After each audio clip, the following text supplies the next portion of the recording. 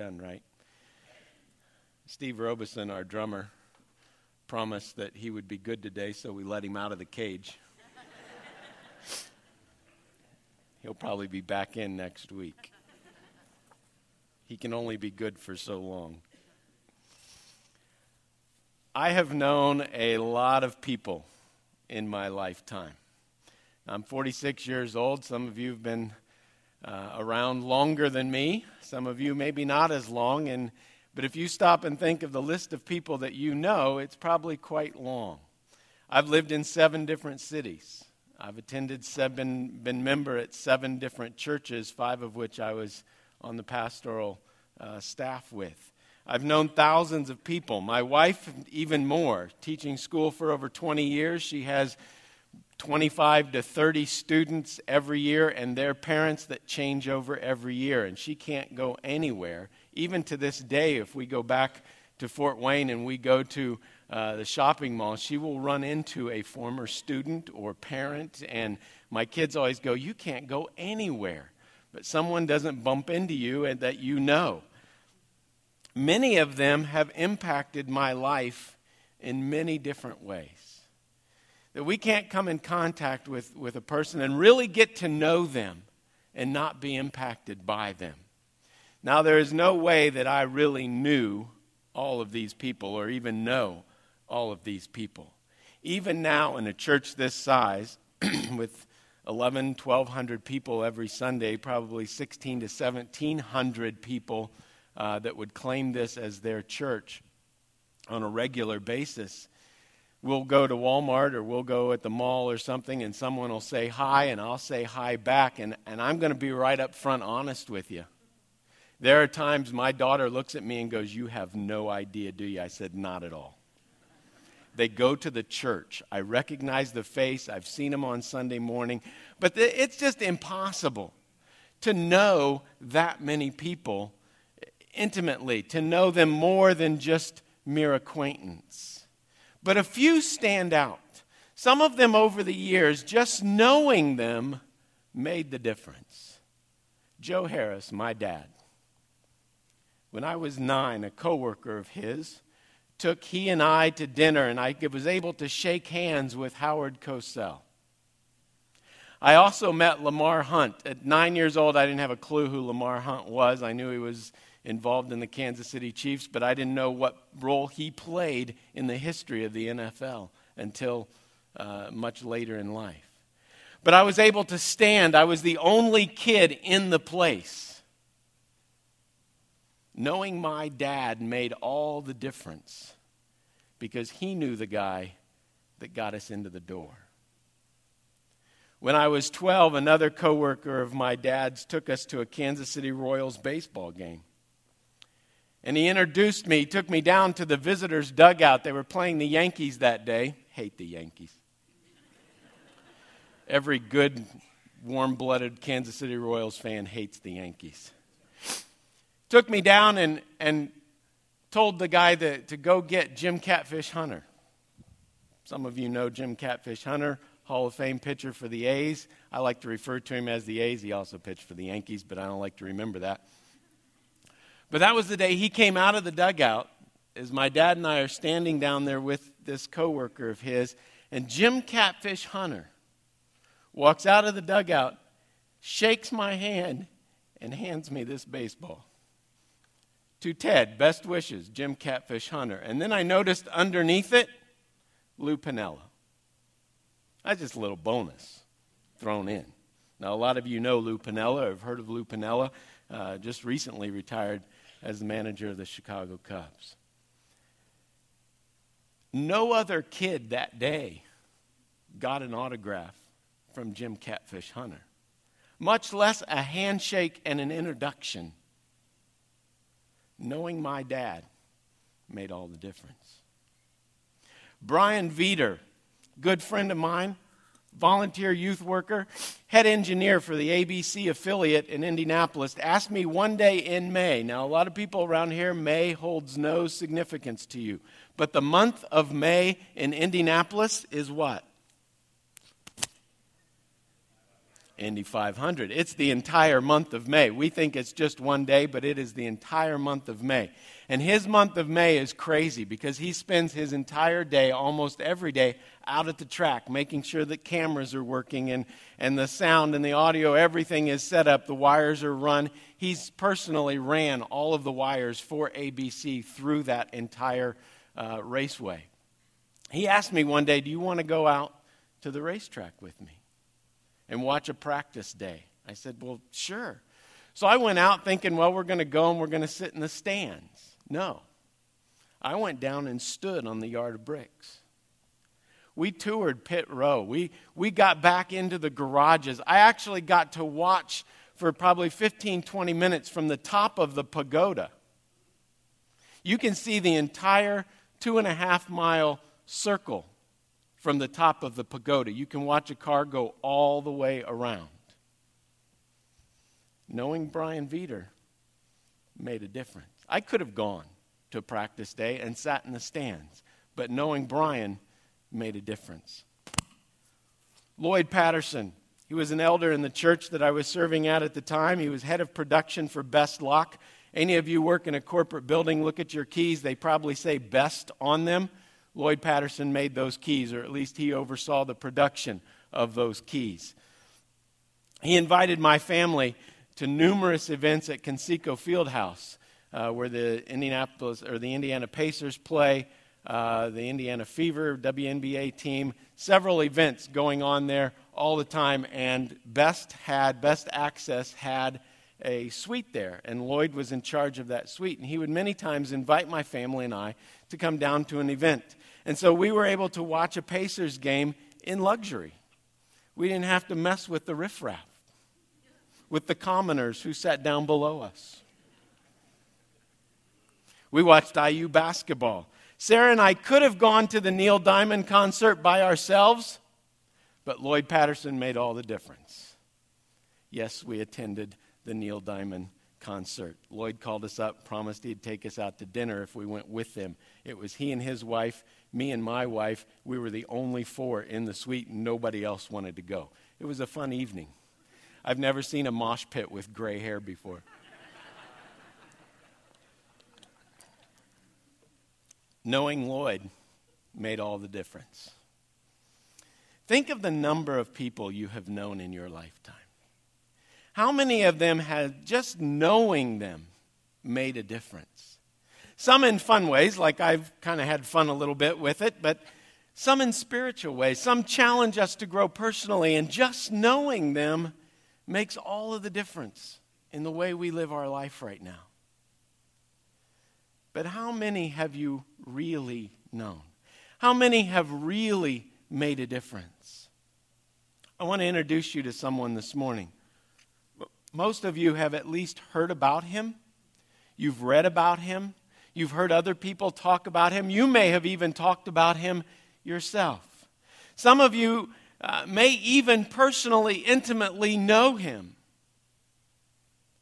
He's the third person of the Trinity. God the Holy Spirit. A lot of people today would claim to know God. Some have given their lives to knowing Jesus, but the Holy Spirit for many is just an acquaintance. We don't really know him. We're so focused on God and Jesus, on the Creator and our Savior, that we kind of slide past the Holy Spirit. I think we only hurt ourselves when we do that, because the Holy Spirit makes all the difference. Today, I'm not about to show you everything there is to know about the person of the Holy Spirit. That would be impossible. At best, I've taken the subject, the topic of the person of the Holy Spirit, and in the process of developing a 10-week series that we're going to do on Sunday nights starting in February. So today I just want to kind of paint you a big picture of this person that makes all the difference in the world. The person that if you become intimately involved with and allow him to become intimately involved with you, will change your life.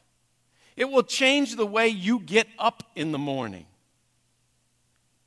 He will change the way that you interact with other people. He will change the way you go to work. He will change the way you think about things. He will make all the difference. How well do you know him? You can go through life and experience a lot of things. But to experience them with the Holy Spirit makes all the difference. We're going to look at John chapter 14. I want to invite you to take your Bibles and turn there. John chapter 14, and we'll be in chapter 16, so be ready to turn a page or two. Jesus understood that he was coming to the end of his life. He understood that his earthly ministry was almost ready to come to an end. And he was going to meet with his disciples one last time. And Jesus meets with them in the upper room. And we understand this story as we not look at Christmas, but as we look at Easter, that Jesus was preparing and prepared that Last Supper, what we celebrate communion as, that he prepared it in the upper room. And I guess I had never really given it much thought, but they didn't just meet for supper and leave. Jesus understood this was the last time, after 3.5 years, he was going to be able to impact personally, face to face, these 12 men. And I can't imagine, but what he said was vastly important. That he knew that after 3 years of preparing them for this day, the day that he was about to leave, preparing them to carry on the purpose of God without him, I'm thinking that the words he said in that little room was not filled with picture stories and parables, but he cut to the chase. He said, you know what, guys? It's this right here. You've got to listen to this. This is the last thing I'm going to tell you. It's going to make all the difference in your life. Guys, I'm leaving you, and this is what you need to know. If you're going to survive in this world, if you're to have any hope in the world to come, listen up.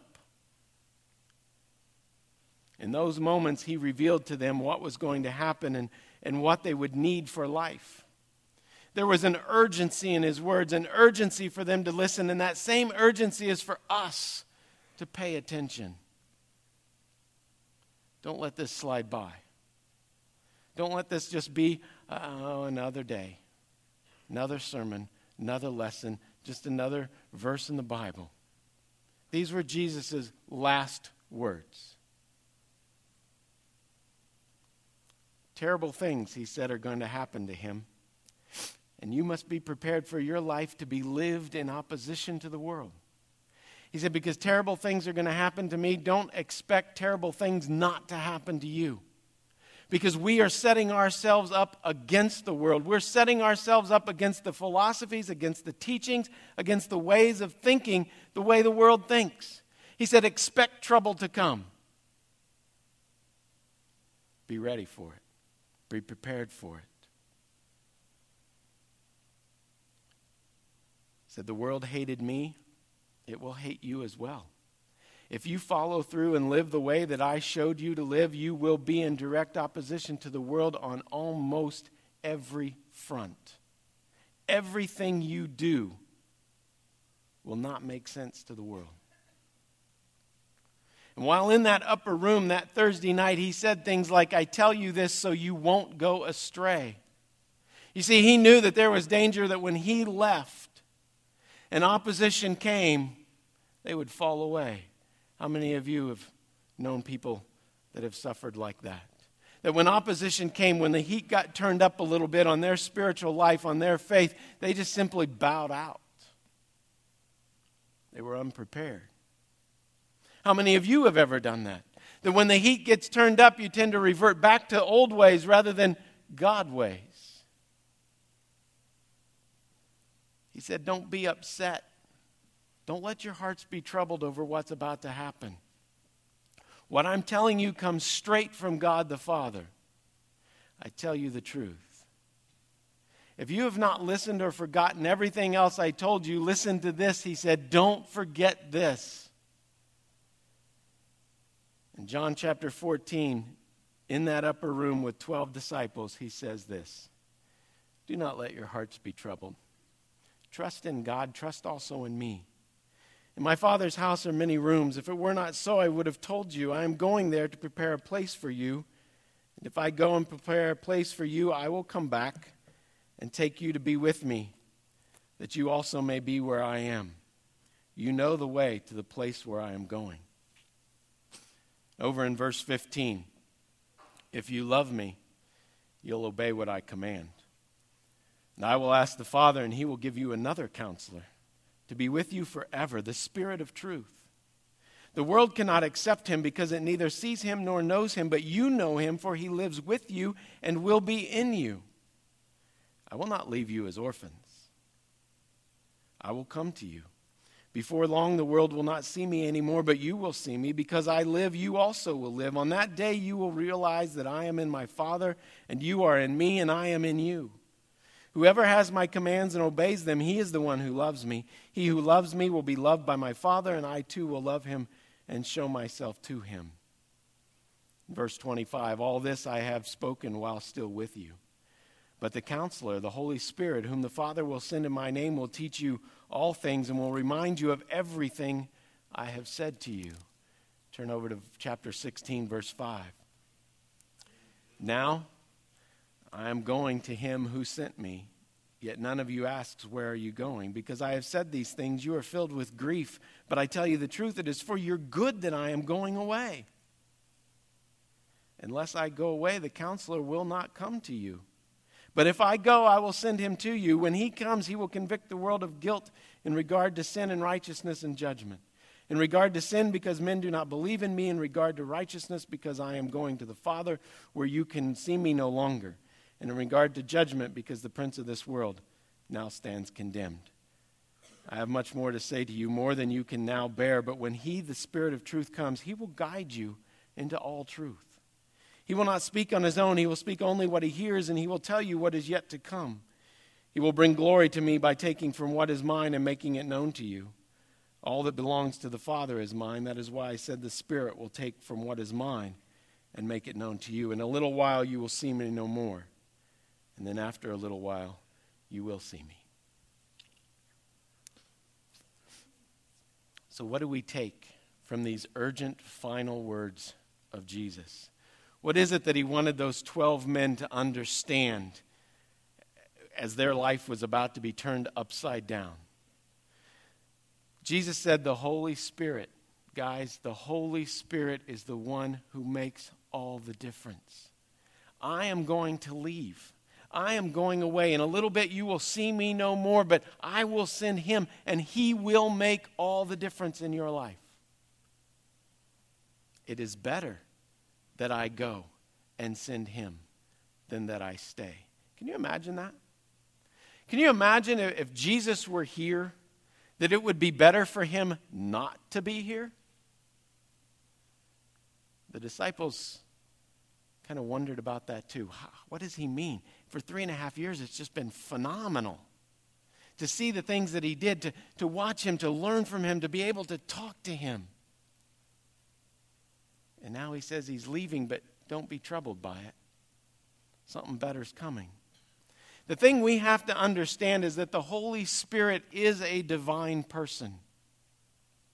There's a lot of misconceptions about the Holy Spirit, that he's a ghost. One, because that's the way we translated it for years, the Holy Ghost. That he's a spook, that he's just something else, that he's not real. That he's just kind of out there, he's just entity, he's this cerebral thing. No, he is a person. He's not an it, not a thing. He's a living person. He's not flesh and blood like Jesus was, but he is a person.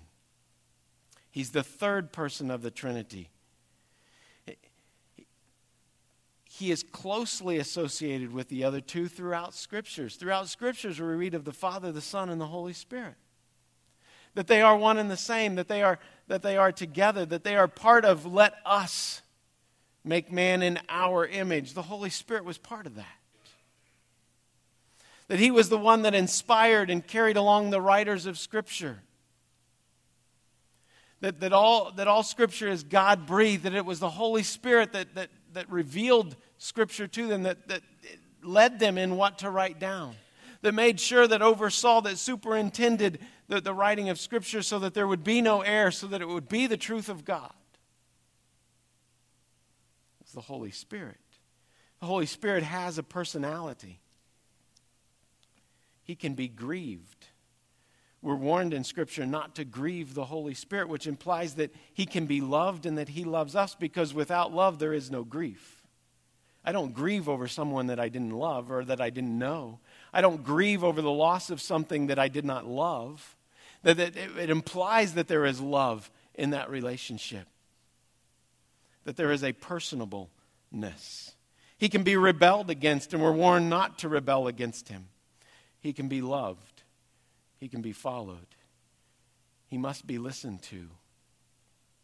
He must be obeyed. We are told here that the world could not accept Him, that the world did not know Him, that it couldn't accept Him because it couldn't see Him, but you can see Him. That whole idea of accepting is to take with the hand, to lay hold of any person or thing in order to use it, to take up a thing to be carried, to take upon oneself, to take in order to carry away. That the world cannot understand taking on the Holy Spirit. Can't accept that, can't grasp the idea that there is a Holy Spirit. Can't accept the idea that God in spirit form could possibly live not just among us, but in us, in me. The world could not accept it, could not grasp it, could not take hold of it. The world doesn't have the ability, is not able, doesn't have the power within itself to understand. But you do. If the Spirit lives within you, you have the ability to understand, not just understand who the Spirit is, but to understand God.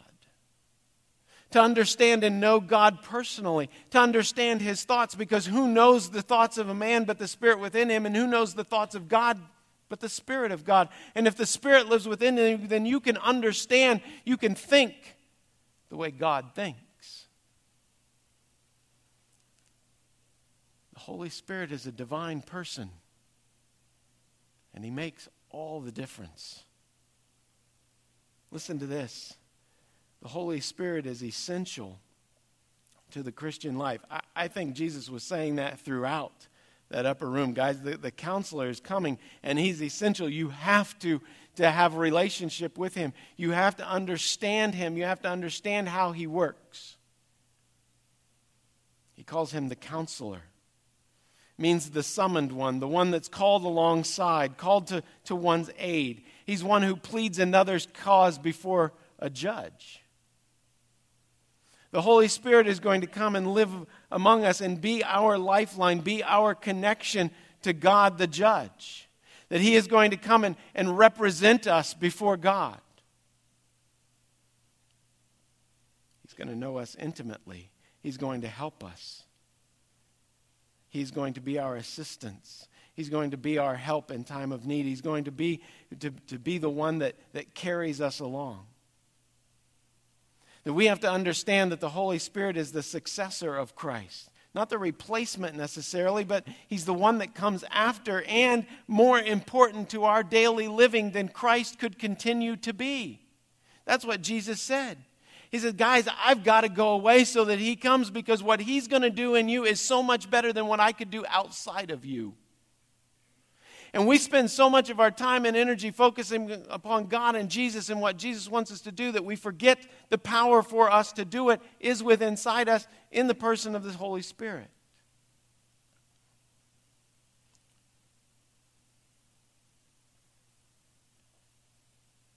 All this I have spoken while still with you, but the Counselor, the Holy Spirit, whom the Father will send in my name, will teach you all things and will remind you of everything I have said to you. Do you want to understand Scripture? We got to get in touch with the Holy Spirit. We got to understand the Holy Spirit. We have to become intimate with the Holy Spirit. He's the author, the writer, the inspirer of Scripture. We can't learn anything useful about God. Maybe facts, but not things that will transform our life. We will not be transformed through information that will translate into a changed life. Has to come from the Holy Spirit. It's the Holy Spirit that's going to change us, as we just sang, from the inside out. That the change is going to occur on the inside before we ever see action change. That the Holy Spirit is going to take the facts, take the knowledge, take the truth, and He's going to begin to change the heart, to change the mind, the way we think, change our attitude, and then out of that, the actions change. We want to change the action without changing the heart, without changing the attitude. The Holy Spirit has to come and dwell within us. It's essential for the Christian life. And it makes sense that we should strive to know the Holy Spirit, that we work as hard knowing Him as we do to know God the Father and God the Son. For it's the Holy Spirit that is at work reconstructing us from the inside out. And He will be with us. Do you understand that? That it is the Holy Spirit that is at work within us. That any change that we're to make in our life will come as a result of the Spirit at work in me. It's not my will. I can't just choose to change. My choices have gotten me in the mess that I'm in. I have to have some other power within me, the Holy Spirit, God Himself. And the Holy Spirit is all about changing us, is all about reconstructing our lives. He even gives us superhuman powers. Think about a superhero. Have you ever been asked, if you could have a superhero power, what would it be? I'd love to be invisible. I don't know if it's because I'm up front everyone sees me all the time. I would love to just be invisible.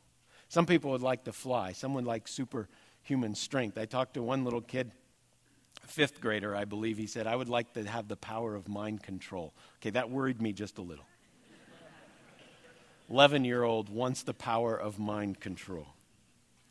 But the Holy Spirit, one of the incredible things that He does is when He comes into our life, when He moves in and makes resonance in our life, is He gives us supernatural abilities to accomplish God's call on our life. So that we are able to obey Him, so that we are able to do the thing that He's asking us to do. We call those spiritual gifts. That there are different kinds of gifts, but the same Spirit. Now, to each one, the manifestation of the Spirit is given for the common good. That the Holy Spirit has given abilities to each one that He might show Himself, that He might manifest Himself in us, through us. You see, being able to serve, being able to preach, to teach, the ministry of helps, being able to witness, the gift of evangelism, the gift of mercy, the gift of hospitality. There's like 21 different gifts listed throughout Scripture. And the Holy Spirit comes in and gives every believer one of those for the common good, so that He might make Himself known to the world through that gift and that ability.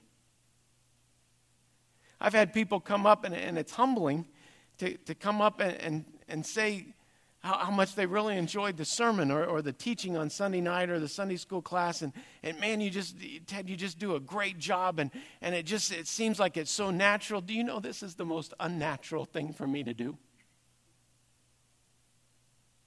Now, I've done it for a long time.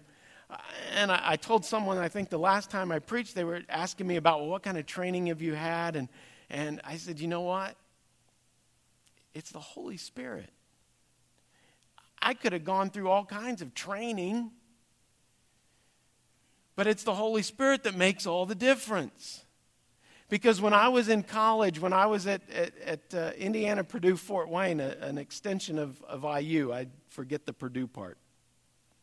It's kind of like, Penn State, Pitt, forget one, remember the other. Huge rivalry. And when I was at IU Purdue, I took speech class because you had to. I got C's. I hated it. Nervous. Couldn't eat the morning of. I was bad at it. And then God got a hold of my life.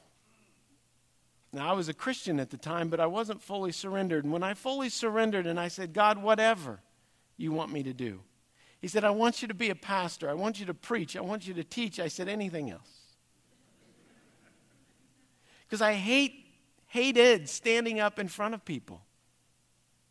Who am I that they would listen to me? I understand Moses. I get it.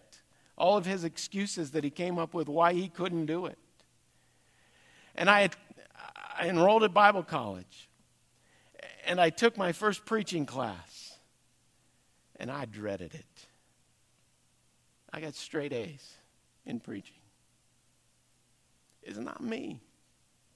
It was the Holy Spirit, because I'm still that kid that got C's in public speaking. That's me. But the spiritual gift that God gave me and his ability to work through me, to manifest himself through my life, he's done that for every believer in one form or another, with one spiritual gift or another. And let me tell you that the Holy Spirit is essential to the Christian life. He makes all the difference. You don't want me, just me, standing up here. You don't want me, just me, bringing a lesson in Sunday school or on Sunday night. You wouldn't be back. But if the Holy Spirit can manifest himself through us, through me, through you in some supernatural way, it's for the common good. Knowing him makes all the difference. Listen to this. The Holy Spirit wants to fill us. Can you imagine that? God wants to come in and not just be next to me, but be in me, completely in me. That we are commanded, it is a command to be filled by the Holy Spirit. What does it mean to be filled by the Holy Spirit? Well, it means he says here that he's going to live with you. He's going to remain. He's going to abide in reference to a place. He's going to live with you. And he will be in you. That God, the Creator, the Almighty, the God the Father, God the Son, God the Holy Spirit, that the Holy Spirit is going to come and live in you. He is going to inhabit your body. He wants to inhabit your mind. He wants to inhabit your thoughts, your actions. He wants to control your life. A.B. Simpson says the Holy Ghost was to become corporately united and identified with the life of the believer so that he would bring us into direct personal union and act, not upon us, but in us and through us, becoming part of our very life, controlling every faculty, volition, and power from the inmost depths of our being. This is the difference between the two classes of Christians we find today, those who have God with them and those who have him in them. And the Holy Spirit makes all the difference. Ephesians 5:18 says, "Do not be drunk with wine, but be filled with the Holy Spirit." That actual best translation is to be being filled. That while it is a one-time asking to be filled, it's also a daily asking to continually be filled. That we are continually to be filled with the Holy Spirit, that there should be a point in our life, like conversion, when we accept Jesus as our Lord and Savior, that we ask the Holy Spirit to fill us, that it's a total surrender where we sell out. Ideally, it happens all at the same time. Experience says it doesn't.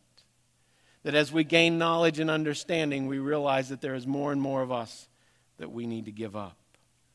That when we acknowledge that Jesus is not only the Savior of our life, but the Spirit is the Lord of our life. That we come under the control of the Spirit, that like a drunk is under the control of the alcohol. You know, you've said, well, that's the alcohol talking. Sometimes it's a completely different personality. God's going to change you. God wants to come in and control. We need to be under the influence of the Holy Spirit. Now, it may not be possible to explain it. And it certainly is impossible to make spiritual mysteries plain to any that have not experienced them. It's difficult to explain how the influence and image and personality of a friend becomes a part of our very being until we think as he thinks and act under his influence. A.B. Simpson understood that it was impossible to explain that until you've experienced it. That we may know that the Holy Spirit indwells believers, but experience it makes all the difference. That Jesus commanded us to be being filled, not once but at all times, under the influence. Being filled doesn't mean we get more of the Holy Spirit. Understand that. We're not to be asking for more of the Holy Spirit. Being filled means that the Holy Spirit finally has all of you. Because there are times that we hold back parts of ourselves. and that we're not filled. He will fill everything we give him. We just don't always give him everything.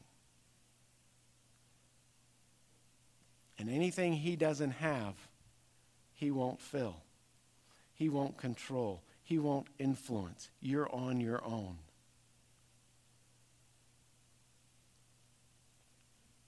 What does it take to be filled with the Holy Spirit? Understanding that the Holy Spirit has been sent by God. We have to understand that he's real, that he is a divine person. We have to know him intimately. We need to confess our sins and receive God's cleansing. That too is a continual, ongoing thing, not a one-time deal. But when you sin, confess your sins, and he is faithful and just to forgive you and to cleanse you from all unrighteousness, 1 John 1:9. It's a continual, daily need.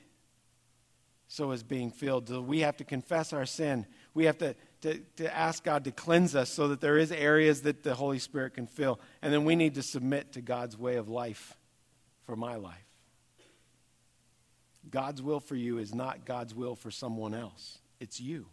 It's personal. Your spiritual gift, what he's calling you to do, how he wants to use you day in and day out is different than how he wants to use me day in and day out. How he's going to work through me, because if you and I are the same, one of us isn't needed. So we're all different. We all have different calls. The Holy Spirit's going to use us differently. What he asks you to go through and endure is not what he's going to ask someone else to endure and go through. What he blesses you with is not necessarily what he's going to bless others with.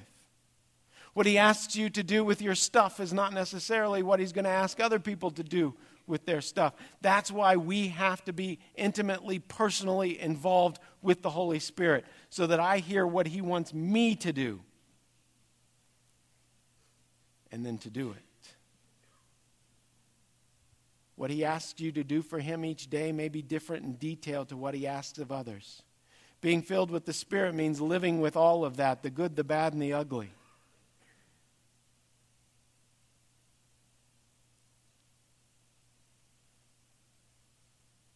Keeping in step with the Spirit describes the normal Christian life.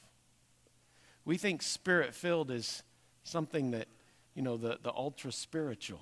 No, that's normal.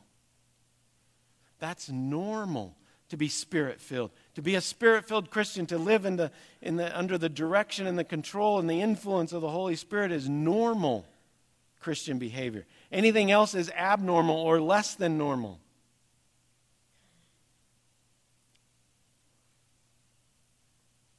This morning I want to do something.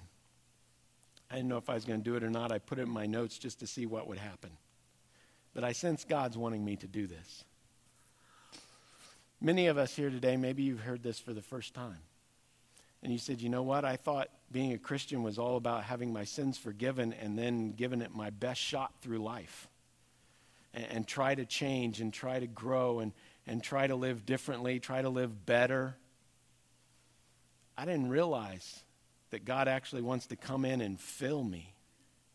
That this Holy Spirit wants to come and control me, that I need a total surrender. If you're here this morning and you want filled with the Holy Spirit, you want to confess again, but you want to totally surrender. You're saying, this is it. All of me. My work, my family, my finances, my relationships, every part of me under your influence. I want you to stand right where you are. If you want filled this morning, it's a command. We're commanded to be filled, and simply all we have to do is ask. If we come with a clear heart, if we come with a truth in our heart, with a sincerity in our heart, and we say, Lord, fill me, he will do that. Let me pray for you. Father, this morning everyone, almost all over this place, is standing because they want a fresh infusion of your Spirit. They want to know you more intimately. They want you to control. Father, I pray right now that you would just fill them with your Holy Spirit. Father, their entire being from head to toe. Gift them. Father, change their mind, transform them, that we would be different.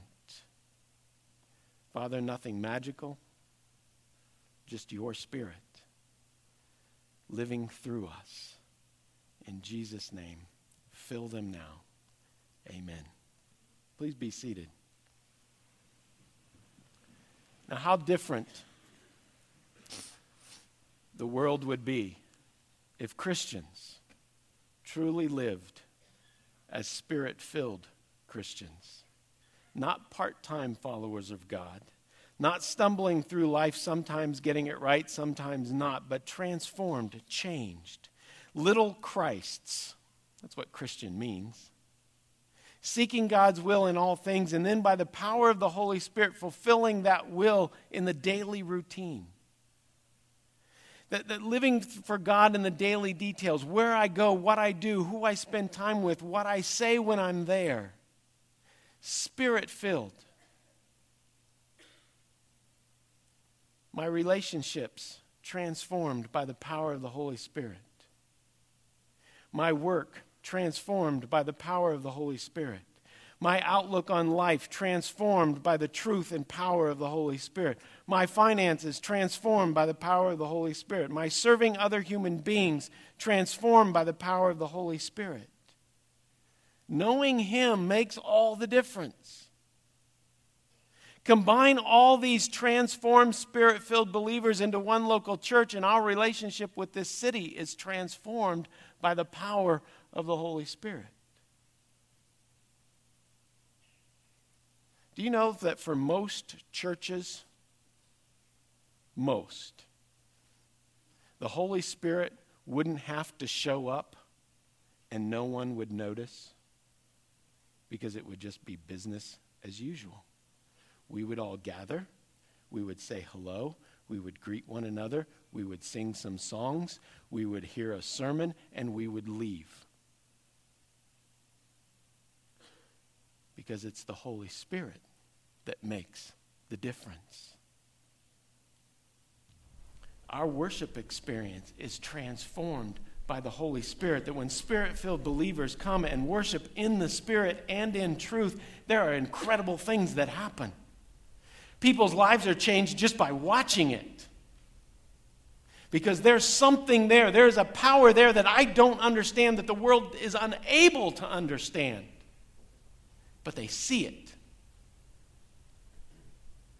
That our vision of the future is transformed by the power of the Holy Spirit. That our church finances are transformed by the power of the Holy Spirit. I don't want to beat on this, but it's true. If we truly gave the way the Holy Spirit would instruct us to give, we would never have a financial issue. Ever.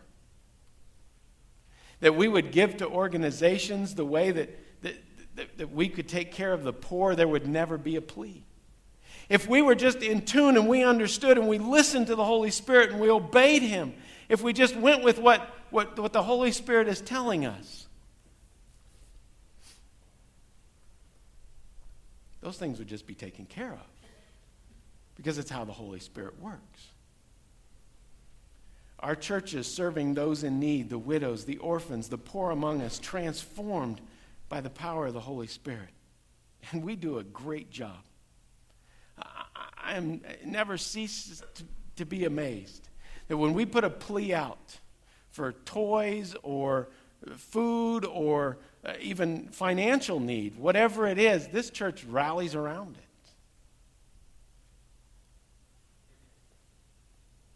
And we will be known as a people of real joy.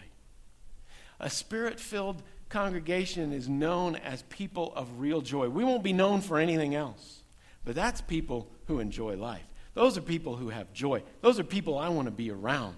Life is different when I'm with them. I don't know what it is about them. I don't understand it because they don't have the ability to understand it. But when the Holy Spirit lives through you, joy is a direct result. When was the last time any church was described as a people full of joy? other than at Christmas time. We're all happy at Christmas because we're going to get good stuff. But when in March, in February, when it's cold and nasty and dreary and we haven't seen the sun in weeks, when has that life ever been described as a life of joy? We'll be known as a useful people. If people need help, they go to the church, not just a handout, but I mean practical, relevant life help. Help on how to live life. Because you people live life different than I live life, and you seem to have joy in the midst of suffering and struggle, and I don't get how you do it. We'll be known as a people of influence, that the church will be able to change the culture we live in, and knowing Him will make all the difference. Knowing Him will make all the difference, that we've not scratched the surface of what God wants to do, of what God is calling us to do, and what God is empowering us to do through the Holy Spirit. We haven't even begun yet. You will receive power when the Holy Spirit comes upon you, and you will be my witnesses. Lives will be changed, transformed from the inside out.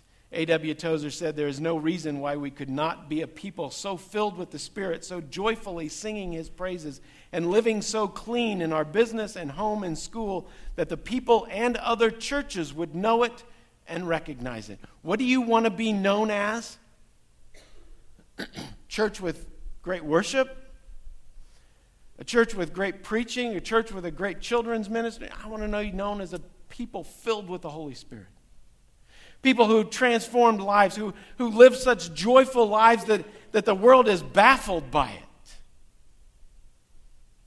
Holy Spirit makes all the difference. Let's pray. Father, this morning,